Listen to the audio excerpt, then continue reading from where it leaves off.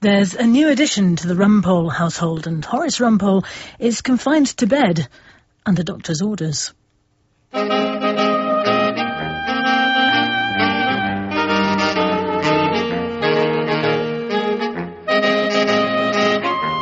Rumpole and the Explosive Evidence by John Mortimer. Adapted by Richard Stoneman. With me, Timothy West, as the elder Horace Rumpole, and Benedict Cumberbatch as the younger Horace Rumpole.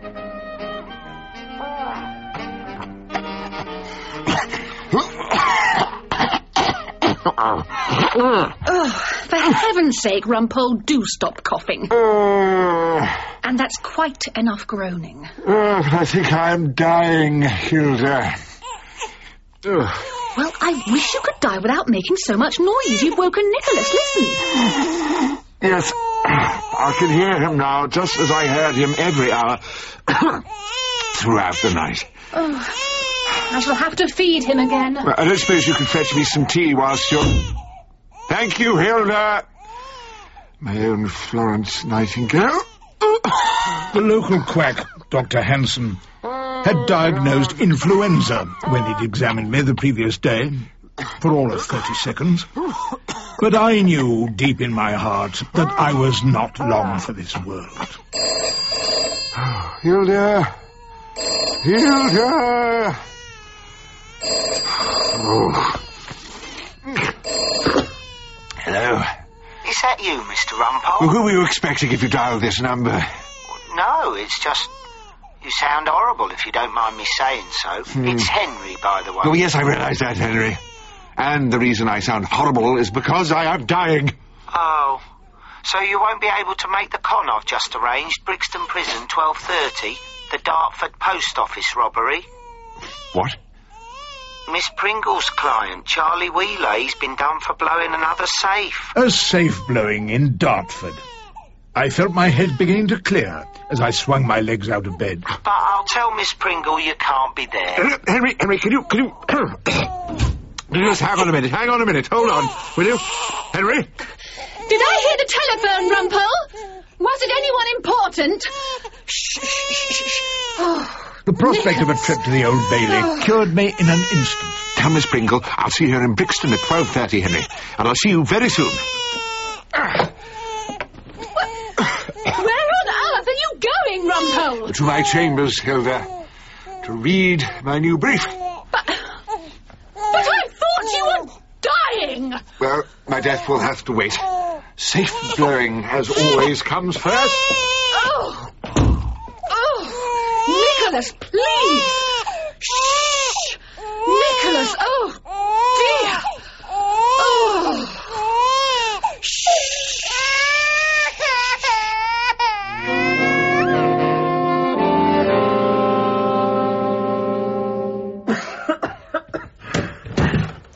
I'm here, Henry, I'm here. Are you sure you should be, Mr. Rumpole? You look even worse than you sound. I just need some tea, bacon sandwich, and perhaps a small cheroot. Give me the Dartford brief and I'll read it on the way to Brixton. What, you've got plenty of time, sir. They don't want the two of you down there till 3 o'clock now. Two of us? Yeah. Thing is, you're being led in this case. What? They're briefing as silk. You can take it easy. Make notes for your leader. My leader? My leader? I don't want a leader. Haven't they heard? I'm out of rompers. I managed to penge bungalow murders alone and without a leader. Yeah, I know, sir. It's just... What's all this din? Oh, hello, Rumpole. God, you look awful. So do you, you pompous prig. Was what I wanted to say to Sam Ballard, QC, our so-called head of chambers. Instead, I merely mumbled... Not been very well. Bit of the cold, that's all. Well, at least I won't have to see too much of your face this week. But I'm afraid you'll be seeing an awful lot of my back. Your back? The Dartford Post Office robbery. You'll be sitting behind me. Oh, no, you don't me. Oh, yes, Rumpole. I am your leader.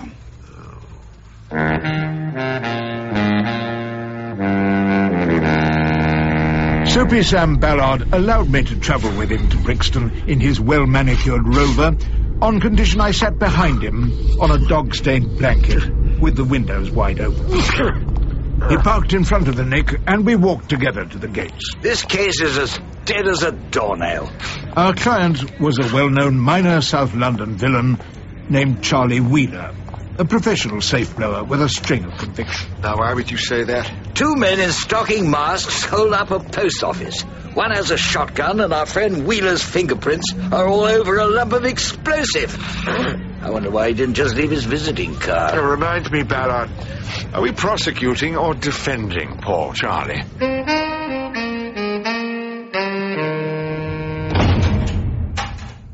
In a bare-walled interview room, we all sat around a wooden table screwed to the floor. The table, that is, not us. Us being Charlie Wheeler, the defendant, Sam Ballard, the QC, Rumpole, the junior, and Joyce Pringle, the jolly fair-haired solicitor, dressed more for a wet weekend in Hazelmere than Brixton Nick.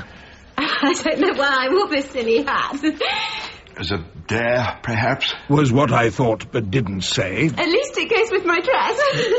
Hard to tell, since the dress was hidden beneath a tent-like mackintosh. Now I can't undo these buttons. Miss Pringle giggled all the time. She giggled during serious passages of evidence. I once had her in court for a murder, and she laughed so audibly at the pathologist's report that she had to be removed. At least she managed to compose herself before Charlie Wheeler held out his hand to me. Ah, Charlie. Glad to see you, Mr. Rumpole. You'd be amazed the reputation you've got on E-Wing. Well, they can inscribe that on my tombstone.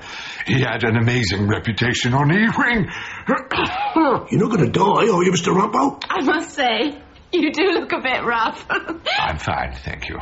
Just a cold. So, you can do my case? Your case, Charlie, will be conducted by Mr. Sam Ballard, QC, our so-called... our head of chambers. Now then, Wheeler.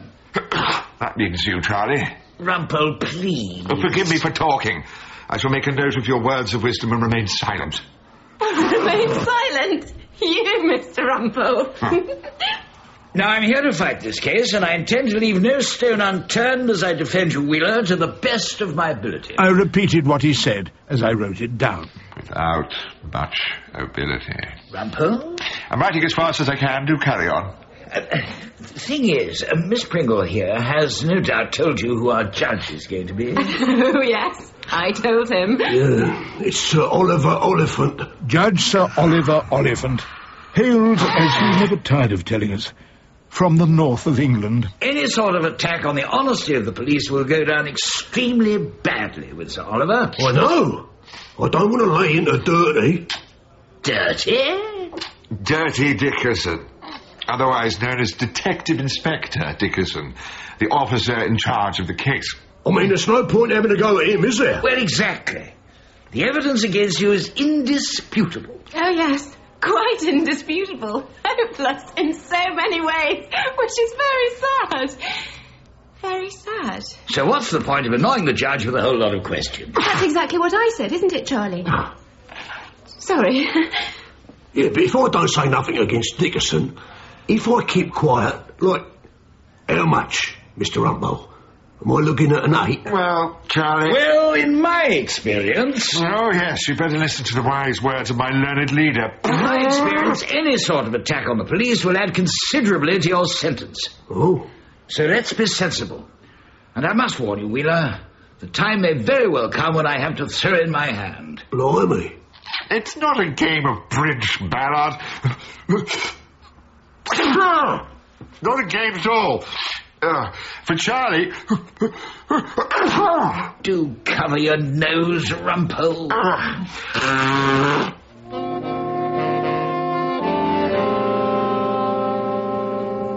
With the prospect of a screaming baby at home, I decided that evening to drown all uneasy thoughts as to the conduct of Wheeler's defence in 3 or 4 glasses of Chateau Thames Embankment.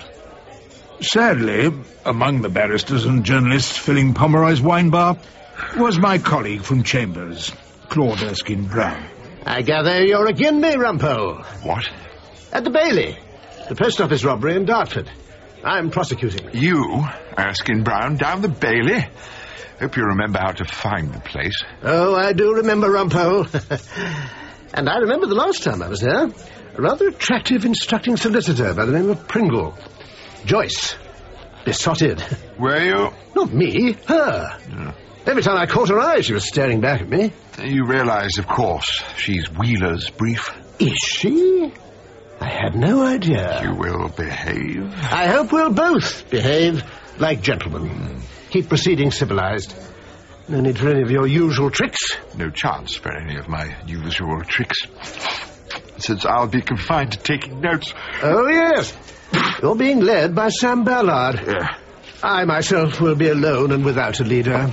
Much as you were for the Penge bungalow murders, Mr. Rumpole. I beg your pardon? We'd been joined by a grubby little man in a beer-stained sports jacket. I couldn't help overhearing. Yes, standing quite so close, I'm sure you couldn't. And I said to myself, that's Horace Rumpole, that is. Am I wrong or am I wrong? You are, in fact, correct, Mr... Philbean? Eddie Philbean, News of the World. Oh. We were actually in the middle of a conversation. I think actually we're just about finished. See you down the Bailey, Claude. But Rumpole... why don't we sit over here, Mr. Philbean? Eddie? So, you know about the Penge bungalow murders, Eddie? Oh, I was there every day, writing it up for the Orpington Gazette. Well, that was before I got my own column in the News of the World. We've both moved onwards and upwards since then, haven't we? Yes. Yes, in a manner of speaking. And you've got another big case now, I gather, featuring Detective Inspector Dickerson, no less. You know him? I know why they call him Dirty Dickerson. I've got a file full of stories about the villains he'd verbal unless they paid up. About the money he took for not opposing bail. About all the tricks he's pulled to get a conviction. Trouble is, I can't print a thing. Scared of Dickerson? None of my informants would ever stand up in court and repeat what they told me off the record. Fascinating, but I'm not quite sure why you're telling me. I just wondered if you could help Mr. Rumpole. Maybe your client, Charlie Wheeler. Maybe he'd like to dish some dirt on Dirty Dickerson. A story has to come out at some stage. Maybe, but not with my help, and not with any verbals from Charlie Wheeler, who was in quite enough trouble as it was.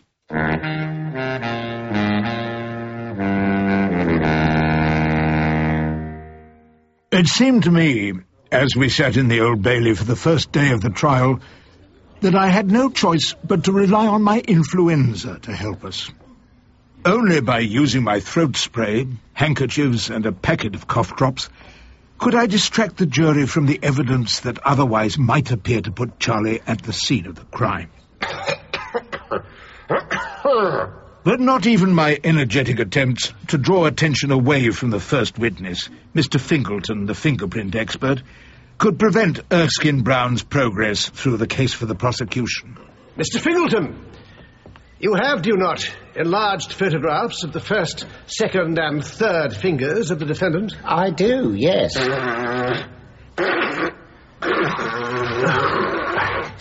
My nasal ablutions seem to be annoying the judge, Sir Oliver Oliphant. If junior counsel's quite finished blowing his nose, perhaps his learned leader might like to tell the court if the defence admits these photographs. They are indeed admitted, my lord. I should think so too, Mr. Ballard. And do you also have enlarged photographs of the fingerprints on the small piece of gelignite taken by Detective Inspector Dickerson from the scene of the crime? Yes, I do. I could see it was time to use the throat spray. And what do you say about those two sets of fingerprints? Can't breathe. Can't breathe. I have found 32 distinct points of similarity. Please. For instance, the break in the first whorl on the index finger is exactly the same in both cases. Members of the jury, I think you'll agree it's very clear what Mr. Fingleton's saying. Are the similarities obvious to you? I know they are to me. Rumpole, your behaviour is outrageous. So, Mr. Fingleton, what exactly is your conclusion? My conclusion is... My conclusion... Is Junior Counsel aware this is not a hospital? My apologies, my lord. If you're ill, go home, Mr. Rumpole. I'm obliged for your lordship's concern. Medical advice. Your conclusion, Mr. Fingleton. Oh, I was just about to say, my lord, that the fingerprints are identical. Identical, members of the jury. Does that make sense to you? I know it does to me. Yeah, thank you very much, Mr. Fingleton. As Erskine Brown sat down, I'm not sure what I expected from my learned leader. Perhaps an attack on the whole theory of the fingerprint, as first promulgated by Professor Perkinji of the University of Breslau. Or the classification into whorls, loops, arches and composites pioneered by Sir Edward Henry of the Bengal Police. But as it was, Soapy Sam Ballard, QC, rose in all his glory to deliver himself of his considered contribution. No questions, my lord. What? I can't do anything with this evidence, Rumpole. Maybe you can't, but... I'm much obliged to you, Mr. Ballard. Perhaps now might be a good time to adjourn before Junior Counsel spreads any more of his filthy germs around the court. 10 o'clock tomorrow morning. Rise.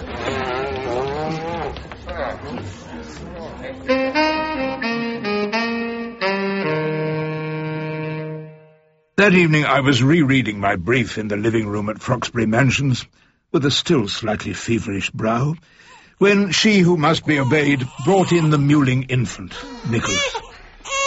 If I put him in a pram, can you take him for a walk? In my condition, Go to the pub, fetch some gin. I don't think gin's particularly good for influenza. The gin is for me. Please, just take him. I have to read this evidence again before the morning. It seems Charlie Wheeler had been offered bail in exchange for a confession. Dirty Dickerson popped into his cell at 2 a.m. to shake his hand, which is strange. I have no interest in your case, Rumpole, just as you seem to have no interest in your son. If you expect me... But can we talk about this later? No, Rumpole, I want to talk about this... Hello? Hello? Who is this? It's me. Ballard. My God, you sound dreadful. Well, I feel dreadful. That would explain it. I can't come in tomorrow or the day after. You'll have to hold the fort at the Bailey. There's nothing you can do but mitigate in view of the evidence we've heard. Quite right, Ballard. Of course we'll have to mitigate. And you mustn't attack the officer. The officer in charge of the case? No, I won't attack Dickerson. I'll simply adopt your technique. No questions, my lord, no questions. Seems to endear you to Sir Oliver. So now you get to bed and stay there, Ballard, and don't you dream of moving. Bye-bye. Goodbye, Rumpole. Rumpole? Oh, frabjous day, Callooh, Calais! He chortled in his joy. What on earth is the matter with you? Oh, nothing's the matter. It's an occasion for rejoicing. I've given my learned leader the flu. Hurrah!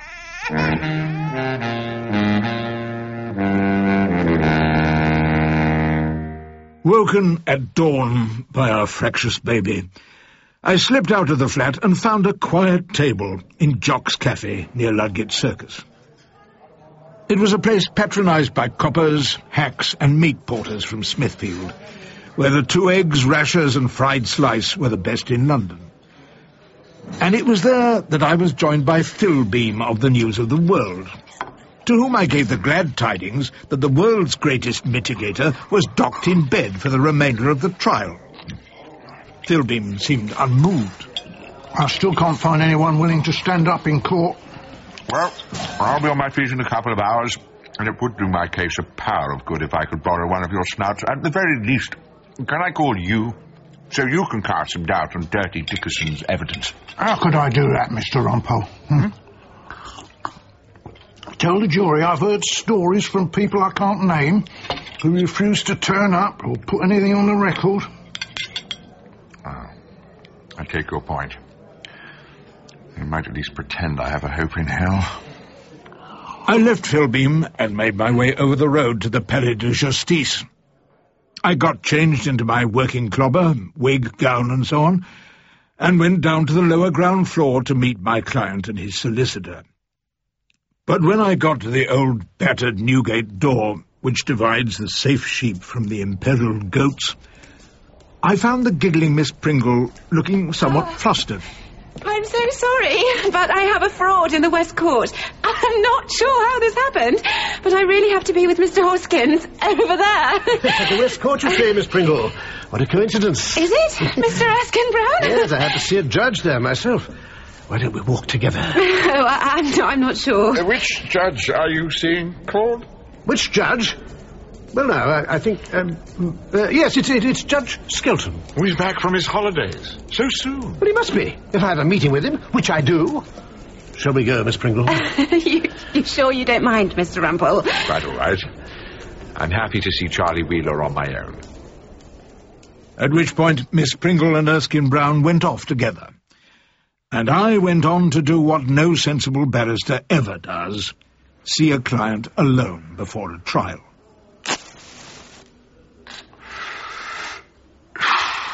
Did you ever pay Dickerson any money, Charlie? Never. And he knew you never would? I think he got the message. Mr. Ballard not here today, then? No. We had a bit of luck with the flu. Was Dickerson about to offer you bail? Yeah, well, that seemed funny to me. Very funny with a record like yours. He asked me to put my hands up, sign a confession. But you weren't going to. I never done that, Mr. Rumpole. It's not the way I work. All the same. Yes? I strung him along a bit. I let him think we might do a deal. We even shook hands on it. Really? And how did Dickerson look? Was he pleased? Triumphant? I couldn't really see him proper. It was in my cell, Dartford Nick, about 2 a.m. I was half asleep. It was dark. And he was nervous. Nervous? Well, you expect a good firm grip from a man like that. But his hand was clammy. Soft. Thank you, Charlie. I think I now have a plan of attack. Really? You reckon we got a chance? A tiny chance, perhaps. I think I ought to ask Inspector Dirty Dickerson a few impertinent questions. So this is what I'm going to ask him, with your kind permission. You see, I have an idea that might just work in your favour. Very good, Mr. Rumpole. Let's hear it, then. It was then that I got Charlie Wheeler's agreement that I should do what I was about to do. Very good, Mr. Rumpole. I like the sound of that.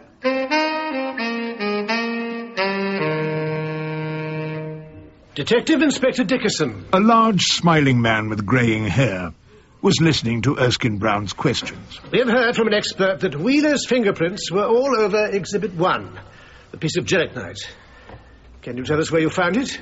Beside the safe at the scene of the crime, my lord. You're saying it was in the Dartford post office? Yes, my lord. Thank you. No further questions, my lord. What about you, Mr. Rumpole? I can't imagine you have any questions for the detective inspector. Well, but I do have just a few, my lord. Really? Well, let's hear them, then. Detective Inspector Dickerson, have you ever had financial dealings with suspects you've arrested? My lord. Sit down, Erskine Brown. May I ask how questions like that can be in any way relevant to the case of Wheeler? I'm inclined to agree with you, Mr. Erskine Brown. My lord, when the character of this officer is called into question... Is that what you're doing? You're attacking this officer's character? I'm not offering him a gold medal. I can only assume you're making this attack on instruction. Of course, my lord. And I see your learned leader is not in court. Unfortunately, he's been struck down by the flu. Then perhaps you'd like me to adjourn this cross-examination so it can be done properly, by leading counsel. Thank you, my lord. I'm quite happy to proceed. Did you want to ask more questions? Just one or two. Detective Inspector, when Charlie Wheeler was in Dartford Nick... Where? In the police cells at Dartford Police Station... There is such a thing as plain English, Mr. Rumpole. Oh, do be quiet and let me speak. Was what I thought, but didn't say. I'm obliged, my lord. Was the standard response, which I gave. Detective Inspector, did you ever shake hands with Charlie Wheeler at Dartford Police Station? I'm sorry? Is my plain English not plain enough for you? You're asking if I shook his hand? I may have done. Have you ever shaken a prisoner's hand before? Not that I can remember. So why did you shake hands with Charlie Wheeler? Well, he told me he was about to make a confession statement. I was congratulating him on doing the right thing. Does that make sense to you, members of the jury? I know it does to me. Detective Inspector, did you discuss bail with my client on that occasion? There was no discussion of bail whatsoever. Did you say you wouldn't oppose bail if he made a confession? I said nothing of the sort. Mr. Rumpole, are there any further allegations to be made against this officer? Actually, yes, my lord. May I have Exhibit 1, please? The usher brought me the little lump of gelignite in its plastic bag. Who found this at the scene of the crime? Detective Inspector? I did. Did you show it to any other officer? Yes, when I got back to the station. When you got back to the station? So the jury must rely on your evidence, and your evidence alone, to satisfy them that this small piece of gelignite was ever at the scene of the crime. Well, if my evidence isn't good enough... If your evidence isn't good enough, Detective Inspector, Charlie Wheeler is entitled to be acquitted. The jury were listening. Have you ever, in your long experience, known a safe blower to leave his gelignite with his fingerprints on it at the scene of the crime? If criminals never made mistakes, we would have no trials at the Old Bailey. But, my lord, there is another possibility the jury may have to consider. We have no idea when the fingerprints got on the gelignite or where. Is it possible, Detective Inspector, that Charlie Wheeler only touched the gelignite in the Dartford police station? I don't know what you mean. Then let me help you. In that dark cell at 2 o'clock in the morning... you had this little piece of gelignite concealed in your palm when you held out your hand to Charlie Wheeler and shook hands. And that is the only explanation of how Charlie's fingerprints got onto Exhibit 1. If that's what Wheeler told you, if that's what he said, then it's a load of nonsense. You're saying it's not true, Detective Inspector. A complete fabrication, my lord. Let me write that down. Oh, for the... A complete... fabrication. I feel my hair growing. Members of the jury, it's always painful to watch a senior officer with his distinguished length of service under attack from junior counsel. What? I expect we'll be glad of a break. All rise.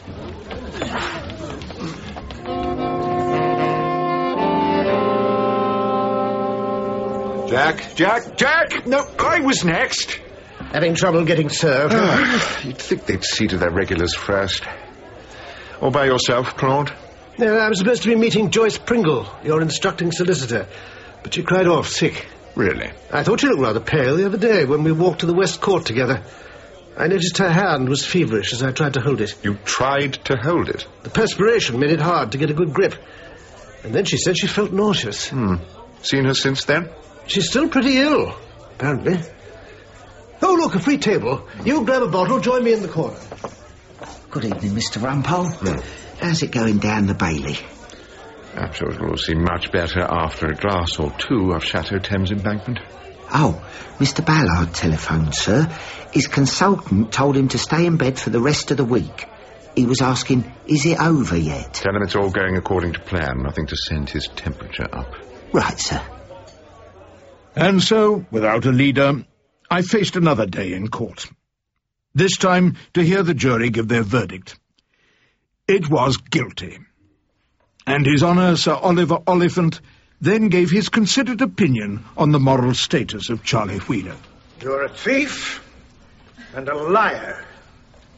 What makes your crime a great deal worse is the fact that you used your junior counsel to attack the honesty and good name of someone with 25 years standing in the police force. No, I never. I've had the misfortune to sit here and hear Detective Inspector Dickerson subjected to a number of questions. I never! Silence in court! I never wanted my barrister to ask them questions. I told him to keep his trap shut. I sat quite still. I couldn't blame Charlie, but I began to feel that we were at the start of something that could prove deeply embarrassing for young Rumpole. You have the most appalling record, and it is clearly time that society was protected from you for a considerably long period. The least sentence I can pass is one of 12 years imprisonment. Take him down. No, this isn't right. It's not fair.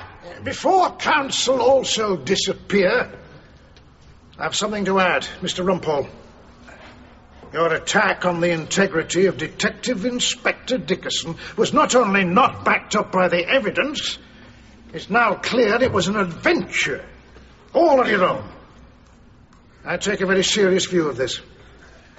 Very serious indeed. Are you going to give me 12 years as well, old darling? Was what I thought, but didn't say. I intend to report the matter in the proper quarter. As your lordship pleases. I gave him a bow of the utmost courtesy, a much-needed lesson in courtroom manners, and perhaps Rumpole's last genuflection in front of the bench. As I took off the wig and looked in the roping-room mirror, I seemed to see a new Rumpole, a young man who might, quite soon, be a barrister no longer. Farewell, dear friend.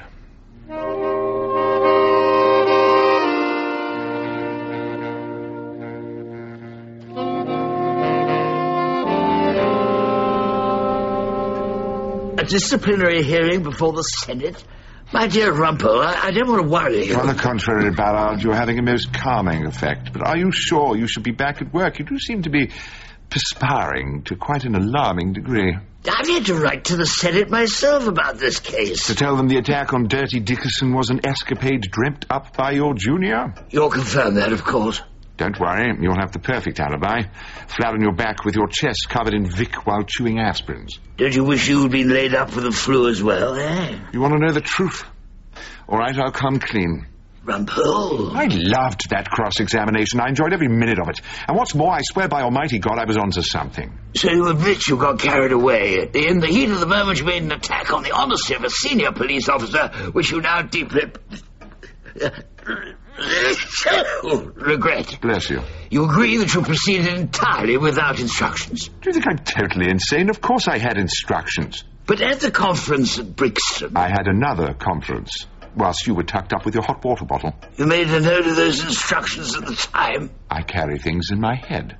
Then Wheeler's solicitor, Miss Pringle, she'll remember, we'll get hold of her. Miss Pringle wasn't there. She had some kind of fraud with Hoskins in the West Court. Disappeared with Erskine Brown, never to be seen again. You mean you actually saw the client alone? Oh, he lived dangerously down the Bailey. But Wheeler denied he'd given you instructions. He told the judge as much. Wouldn't you have done the same? I don't know. I've never been on trial for blowing up a safe. Then picture the scene. You've just waited 3 hours for the jury to find you guilty. You've been told by learned leading counsel, no less, in Brixton Prison, that it's a few extra years for asking the dirty DI certain rude questions. Wouldn't you deny you'd given me any instructions? I'll have to give it a good deal of thought. Give what a good deal of thought? What I'm going to say, on your behalf, to the Senate. Please, Ballard, don't say a word. I was afraid he'd plead guilty and beg for clemency, blaming my sins on my unhappy home life.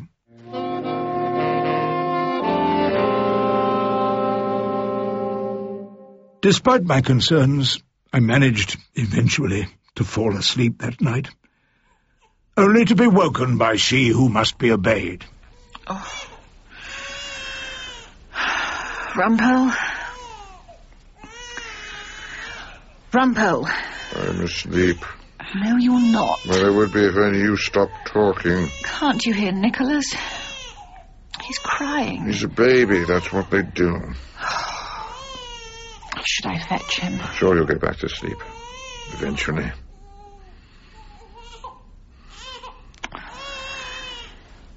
I'm worried, Rumpole. Probably just a touch of wind. I'm not worried about the baby. I'm worried about you. Oh, for heaven's sake. Go and see the boy. One of us might as well have a decent night's sleep.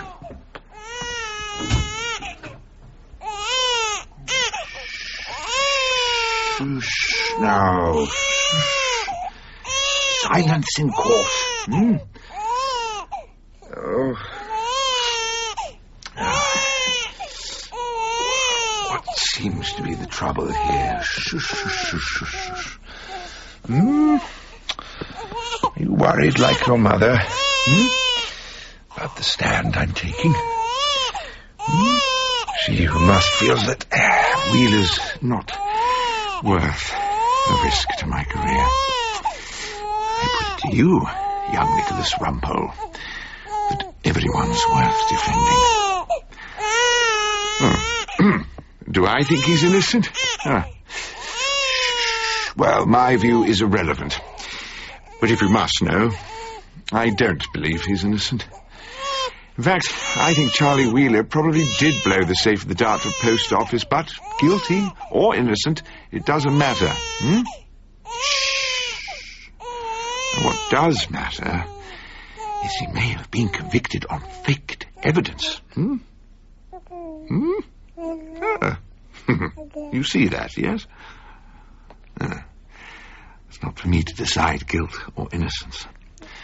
That's for 12 puzzled old darlings pulled off the street for 3 boring days with a safe blower. All I can do is make sure they're not lied to, not deceived, not tricked by some smiling copper who wants to make their decision for them with a few conjuring tricks in a dark cell.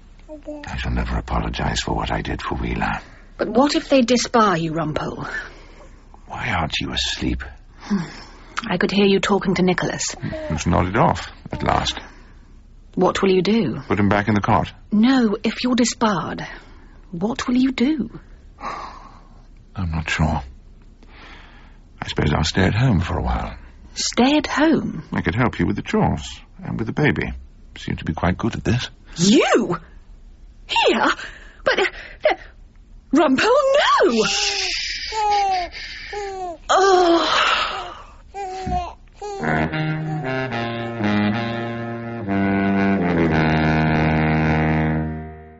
If Hilda was worried by our conversation, I'd be a liar if I pretended the prospect of my hearing before the Senate of the Inns of Court didn't fill me with trepidation.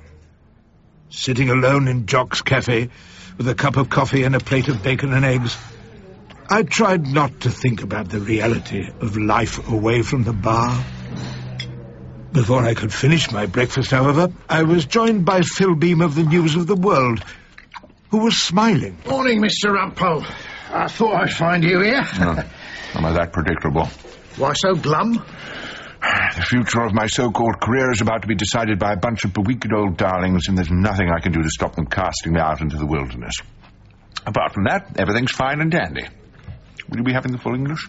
Nah, I'm still stuffed from my dinner last night. Really? I went for a Chinese meal. Ate almost everything on the menu and drank an awful lot of wine. How lovely. But I wasn't as drunk as Dirty. Dirty Dickerson? You were dining with the detective inspector. Anything I should know about? Philbeam described the evening in considerable detail, so I was able to picture the scene as if I'd been there myself. So, what exactly did you want to ask me, Philbeam? Can I just say, Mr. Dickerson, this is all off the record. Oi, Fu Manchu, bring me a bottle of your finest Chablis. What? Oh, Chablis, it's a wine. You must have heard of wine. What? Philbeam had asked the waiters to disguise the fact that they could all speak perfect English. Dirty Dickerson found it very easy to believe that none of them understood a word he was saying. And after a bottle and a half of their finest Chablis, he was saying quite a lot. Well, this story you've been told. Who says I fitted up Charlie Wheeler? Well, obviously, I can't reveal my sources. What, you won't quote me on this? You have my word. He was such a friendly chap, old Charlie. He'd shake hands with anyone. Even if they was holding on to a lump of jelly at the time. So Rumpole was right. Of course he was. Shame the jury didn't believe him. Oi! More chop suey over here! Chop, chop! Perhaps Detective Inspector Dickerson wouldn't have been quite so rude to the waiters had he known they were all willing and able to stand up in court and repeat what they'd heard him say that night. I'll be running an expose this Sunday, Mr. Rumpole. I bet your Senate might like to read it. I doubt the members of the Senate have ever read a copy of the News of the World before. But on this occasion, yes, I think they might like to see what you say. Thank you, Eddie. I believe you saved my bacon.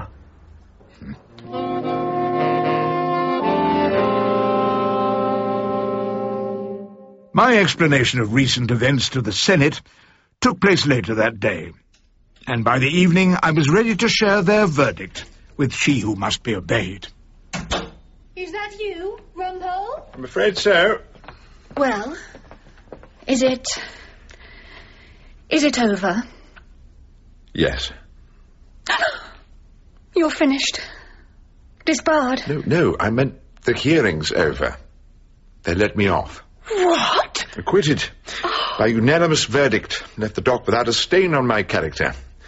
In fact, I was commended for highlighting the misconduct of Dirty Dickerson, who's been suspended pending a full disciplinary inquiry. Oh!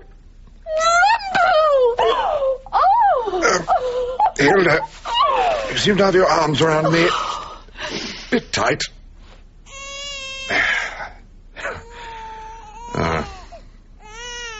You weren't really worried, were you? Oh, but of course I was worried. Having you at home all day would have been impossible. But now, you don't have to help with the chores or with the baby. Who seems to be crying? Will you push him around in the pram for a bit? I'd like nothing better, Hilda. Sadly, though, I have a brief to read. I'm doing rather a larky manslaughter tomorrow at Chelmsford. In fact, it might be best if I do my reading somewhere a little quieter. Somewhere that served Chateau Thames Embankment by the glass. Don't wait up. Rumpole! Rumpole!